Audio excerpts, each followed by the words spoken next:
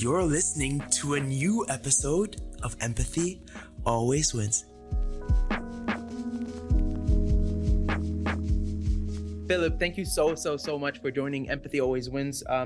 Just before we start the show, typically one thing I always ask for from our interesting and unique guests is to kind of to have them sort of talk about themselves a little bit, to kind of give the audience much more of a perspective as to who they are and what they do before we kind of dive deeper into the nuances of the show. So Philip, the mic is yours. Thank you so much for joining the show.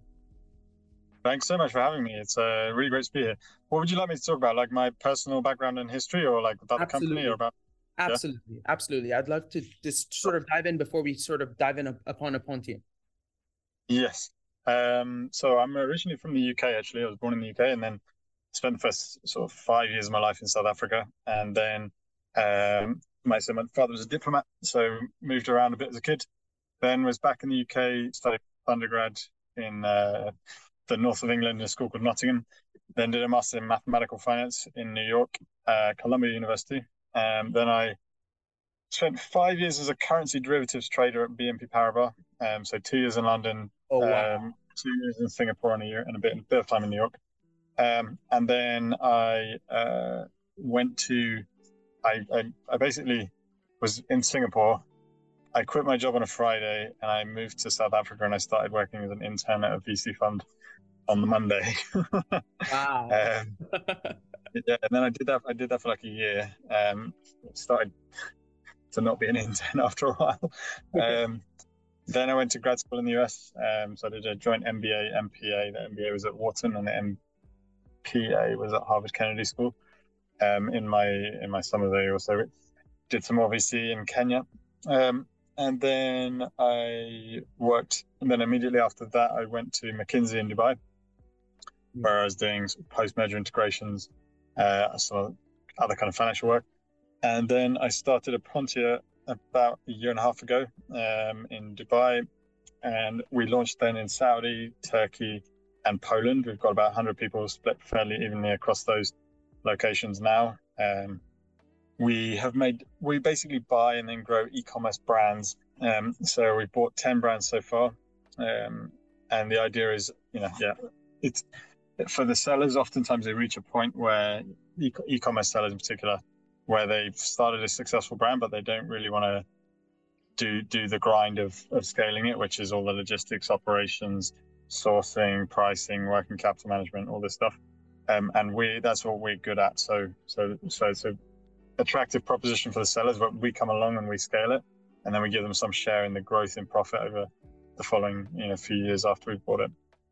I mean, that's quite fascinating. I think that you have, you've invested so much into your education, and in multiple fields. Can you talk a little bit about, like, were they intentional in you starting your entrepreneurship journey, or was it just all a mistake, or were you just following your curiosity? Because I think for many people listening to you today, it's almost like, what is this guy?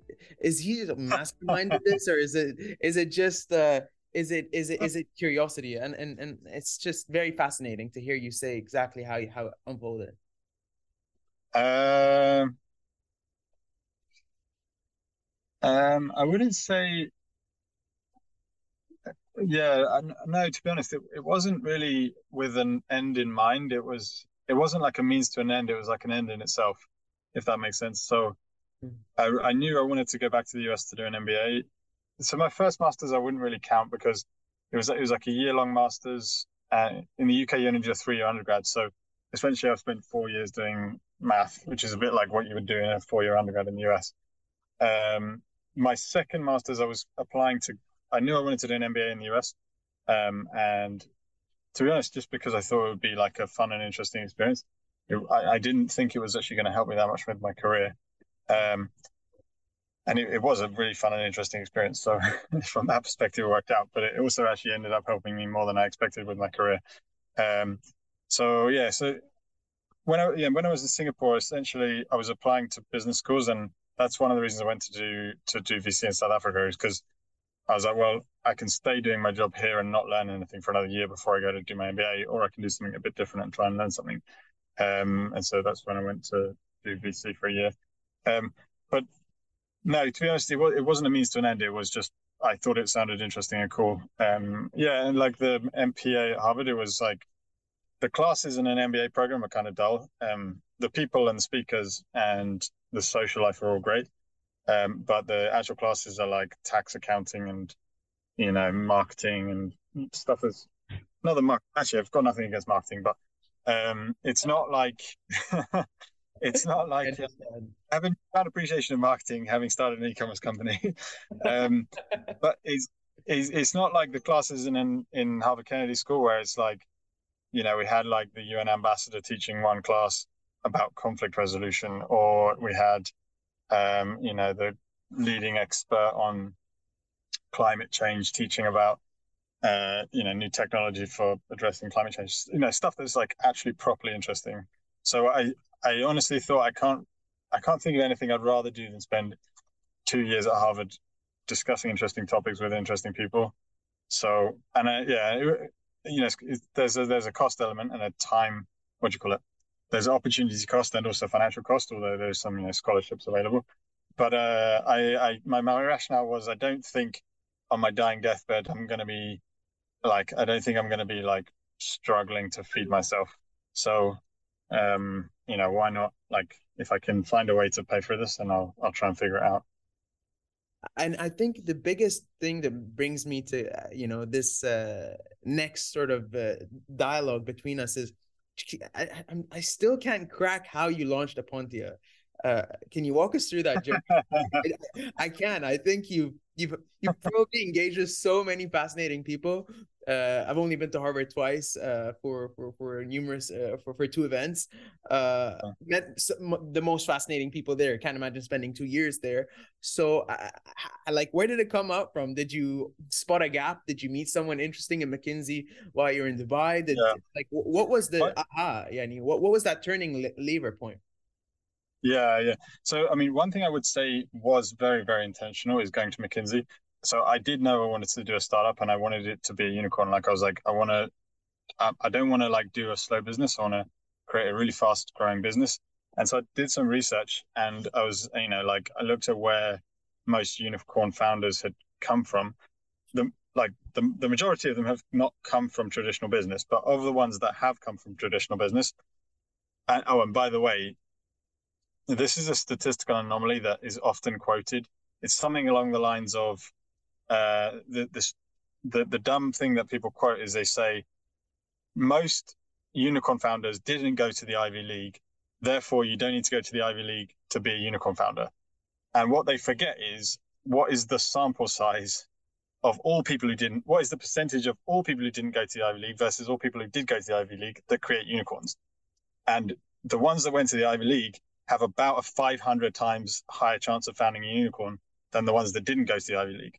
So yes, it's not true that you need to go to the Ivy League to found a unicorn, but your chance of founding one if you do go to the Ivy League is about 500 times higher. So it's like, which one do you want? So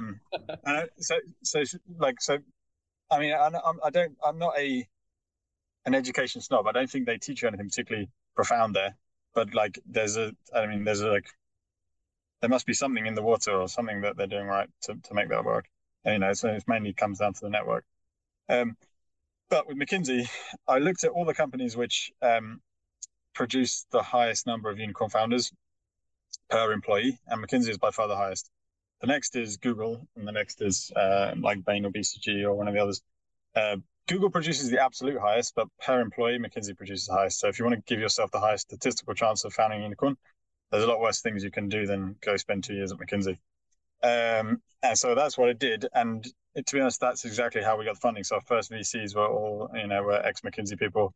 I got the idea because I was staffed on an e-commerce project, and there was a big article in the Financial Times about these e-commerce roll-ups at the end of 2020 about Thrasio and this, and I just wondered why it wasn't existing in the Middle East.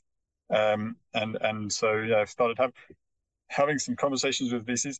To be honest, it took a week to raise a $3.5 million seed from scratch with no deck, no model, just like, hey, we know there's potential here. Here's how many sellers there are in the region. There's nobody buying. This is the multiple they trade for. We can launch this. And like any VC that sort of knows the model and knows whatever they're just in. Like they didn't need much convincing.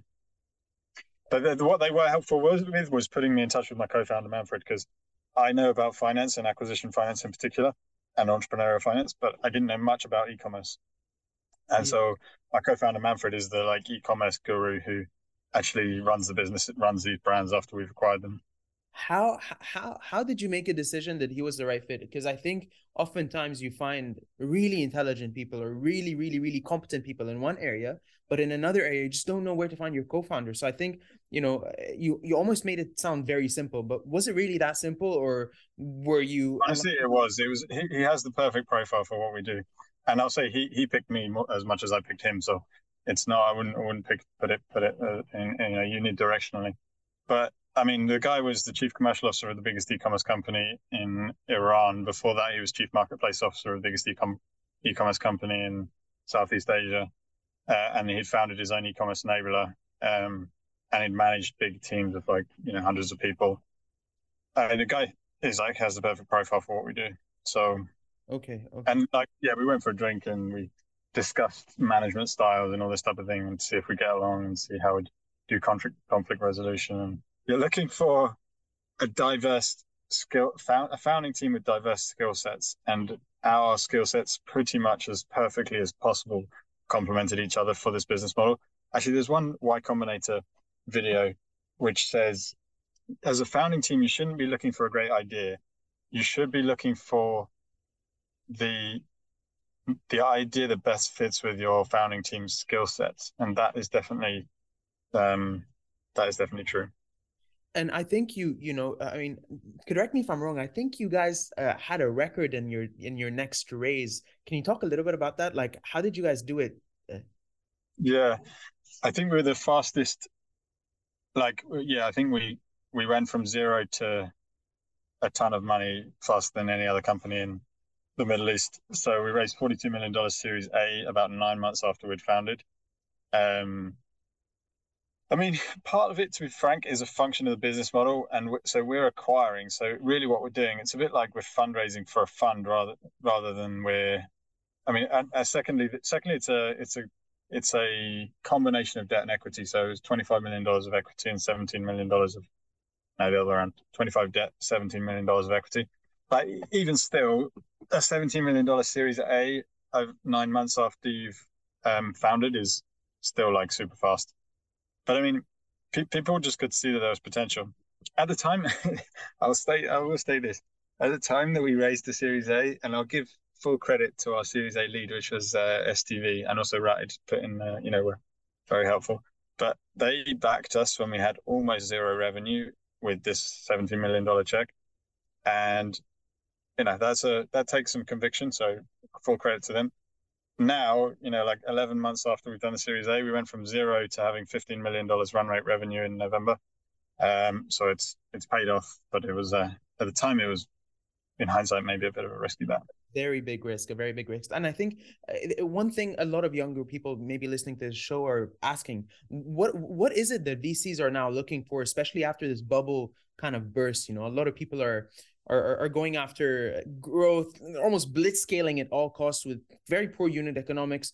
I mean, you've obviously done two kind of, I would say, historic, from the region standpoint, two very historic raises, whether it's the 42 Series A or 40 whatever Series A, or if it was the sort of 1 week raising a 3 million seed. That's just very, very, very difficult to turn around. But given your average Joe with a very unique idea that has a quite significant market, what's one thing you would guide? I would say you need one of two things. You can't do it without either one of these two things. You need either an extremely credible founding team or a lot of very convincing traction. If you don't have either of those two things, it's very difficult to raise now, particularly now. So for us, I'd say we were as credible a founding team you could have. So Manfred had already founded and built a successful company. He'd already worked for big e-commerce companies. Lazada, one of his companies, exited for $3 billion. yeah, on my side, I knew a lot about acquisition finance. So Yeah. I'd say we were that. We didn't have any traction at that time, but I mean, for the Series A, we had a bit of traction. If you don't have a super um, experienced founding team, they're not going to back your idea without traction. Yeah. So then you need like just a bunch of traction, basically. Which basically no code can be an amazing solution. And I think one thing I want to touch Yeah. upon, Philip, you mentioned something that, you simply said on the fly, but it was like, what the hell? To me, you went from like 0 to 9 months and you scale and now you're at 100 employees. As a leader, how do you handle that effective management style without chaos and stress? What is there like what is there what is your I, secret sauce, or like what is I like I like your presumption that there is not chaos and stress. that? There's ample amounts of chaos. There's ample amounts of chaos and stress. Um, so I mean, it's more a question of how do you deal with chaos and stress rather than how do you try and scale without chaos and stress. Um, yeah, uh, I don't have an extremely good answer for that. Besides, actually, I listened to this amazing podcast with Charlie Munger the other day. Do you know Charlie Munger, who's the Absolutely. Yeah, Yeah. he said something along the lines of the biggest mistakes anybody will make in their lives are when they forget what they're trying to do. And I completely agree with this. So for us, the biggest mistakes we've made are when we focus on things that are not relevant to the business. Like, for example, we have a messy like breakup with an employee where they're unhappy about something, or where they like this type of thing happens. If we get all hard nosed and like say, okay, we're going to go to court and blah blah blah and all this stuff, that's not what we're trying to build an e-commerce business. So at some point you have to just put your principles behind you if you think you've been wronged, and be like, it's fine. We'll settle on whatever terms you want. And you know, like the same thing can happen with sellers in our case, but that's not what we're not going to be successful or not successful by squeezing a millimeter out of somebody here or there. Or where they're trying to squeeze us and we give in, sort of thing. So it's very important to just remember what the core thing you're trying to do is. For us, that's build a house of e-commerce brands that consumers in the region love. Yeah. Do you think that when you're going at such a fast pace, you get pulled in so many different directions that the hardest thing to do is focus, right? The hardest thing to do is to focus on that one sort of unique winning North Star that you do not deter. It's almost like running a sprint. Usain Bolt. I was a professional swimmer for all my life. I just quit a few years ago, and I was a sprinter. And the coach would always tell me the moment you look, because I was a fly at 50 and 100 meter. The coach always used to tell me, the moment you look right or left, you've lost the race. So the moment you kind of actually, because you're playing in the game of milliseconds, and whether you're a startup or whether you're, I think, a fast growing venture, I think it's almost similar to this analogy, or what I'm understanding from you is quite the same. Do you find the way Middle Eastern startups respond to fast-paced dynamics efficient, and what do you think needs to scale in the mindset of entrepreneurs here in the region? And I not to say that it's a downward look at entrepreneurs here. No, I'm talking about your experience having multiple markets and almost in an empowering way. Like you say, I wouldn't say that entrepreneurs in the region are fundamentally or systemically any different from entrepreneurs anywhere. I think the trap of falling into, so as much as people like to say it, people often say startups, the good thing about joining a startup is that it's not political. And I think I disagree with this. I think startups can be, and often, and in almost all cases, invariably are pretty political, because there's not much like governance already in place. And so there's often jostling for position, this type of thing, even if you've got your head down and you're really powering through. And it's so important to not get consumed by the daily office politics and the this, that, and the other, and just remember what you're trying to do. I think that's what I'm trying to get at. And I think that advice applies to startups in the Middle East as much as it applies to startups anyway, really. I think you mentioned governance. Governance is something that I think we have a step, a step to kind of really tackle that here. I think governance here in the region for majority of startups are very poor. We've seen that, even though I am a huge fan of Swivel, I'm a huge fan of many other companies, without naming, dropping. But I mean, I love Swivel. Swivel's CFO is one of my backward and power. But you're seeing so many different things happening to so many companies, and I genuinely think the structural governance is poor at a very large scale. We've seen many things blow up here, and I think I truly hope that we can understand that moving forward, especially for the younger folks out there that think it's almost a quick win or a get rich quick journey when it's far from that. I think looking at what you've done and seeing how you're able to kind of pull 3 million in a week, or in 9 months pull your Series A. I mean, this is the accumulation of all the work that you've put in till this very point. And I think that it's very easy to kind of headline something without context. And I think we as younger people, we're very impatient, and that's part of why I personally feel very passionate about doing this show, is to actually bring some context to the table and bring some spice. Before we wrap things up, Philip, what is your take on leadership, and how do you see effective leadership in today's day and age? I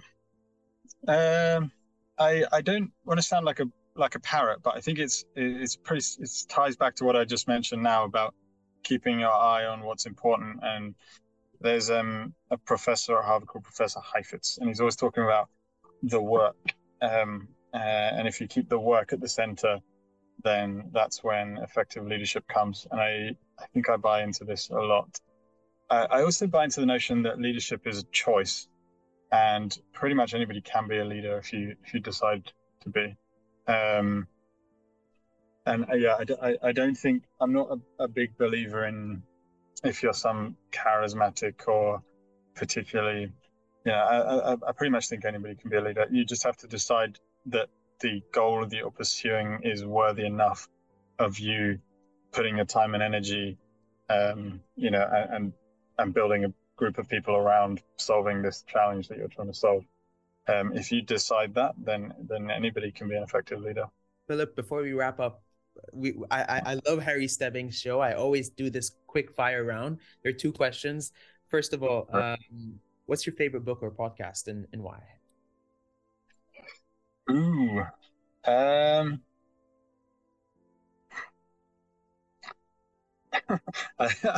love the Joe Rogan podcast. It's brilliant. I love it. It's so interesting. It's so diverse. I learn something new every time on it. Like, yeah, I love Joe Rogan. I think he's amazing. That's the first time I've really thought about that question. I'm thinking myself to give that answer, but I've listened to a few really good ones recently. Yeah, so. No, Joe is he's a very woke individual, and I love the way he sees life, and I think a lot. Gets for some. I don't understand why the left seems to lambast him every so often, but I mean, I consider myself to be fairly liberal and fairly left-wing, but he's for some reason the left doesn't seem to like him, but can't really understand. He seems fairly liberal to me, but.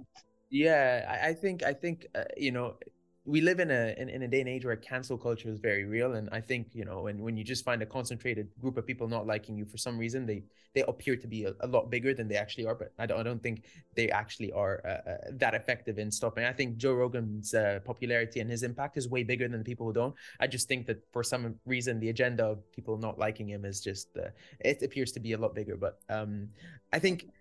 One last thing I want to ask you, Philip, before we wrap this up today is, what's one thing you wish you told yourself, your 15-year-old self, that you wish you knew now? My 15-year-old self was extremely lazy and bad at schoolwork, and and I only really became conscientious and hardworking in university.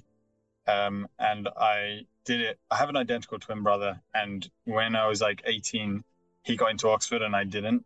And then I went to visit him in Oxford, and I was like, oh shit, am I allowed to swear on this podcast? Yeah. I was like, oh shit, I fucked up. Like I should have actually been trying it all this time. Yeah, I think I would have told myself to get my head down, and you can't see what's out there unless you sort of look up a bit, and I didn't have any role model from my school or anything like that to look up to at that point. So I think I would have told myself to open my eyes to what's possible at that age. What's out there for you, Phillips, in the next 2 years? Where do you see or what are your ambitions in the next 2 years or 3 years for Pontia? In the next 2 years, well, we're going to raise a Series B right now, and then we'll launch new countries essentially. So probably Egypt next, Pakistan, Nigeria on the cards. Yeah, the idea is to scale this thing. We've proven it can work, and now we're just going to keep growing. Amazing. Philip, I loved having you on. Your story is quite unique. Your perspective is very unique. Our audience haven't heard a unique that perspective before. Thank you so much for being on, and I genuinely appreciate all the work that you're doing and what you're bringing to this region. I think it's very inspiring, and I'm sure our listeners are going to be very happy with reaching out to you via email or finding you on LinkedIn. And yeah, thank you. Sure. Thank you for having me. And I think you're very sort of engaging interviewer, so keep it up. And yeah, it's great. Do feel free to share it with your friends. Drop us a rating on Apple, subscribe to the show, follow it on Spotify, and we'll see you soon in a new episode of Empathy Always Wins. Take care and have a lovely day, guys.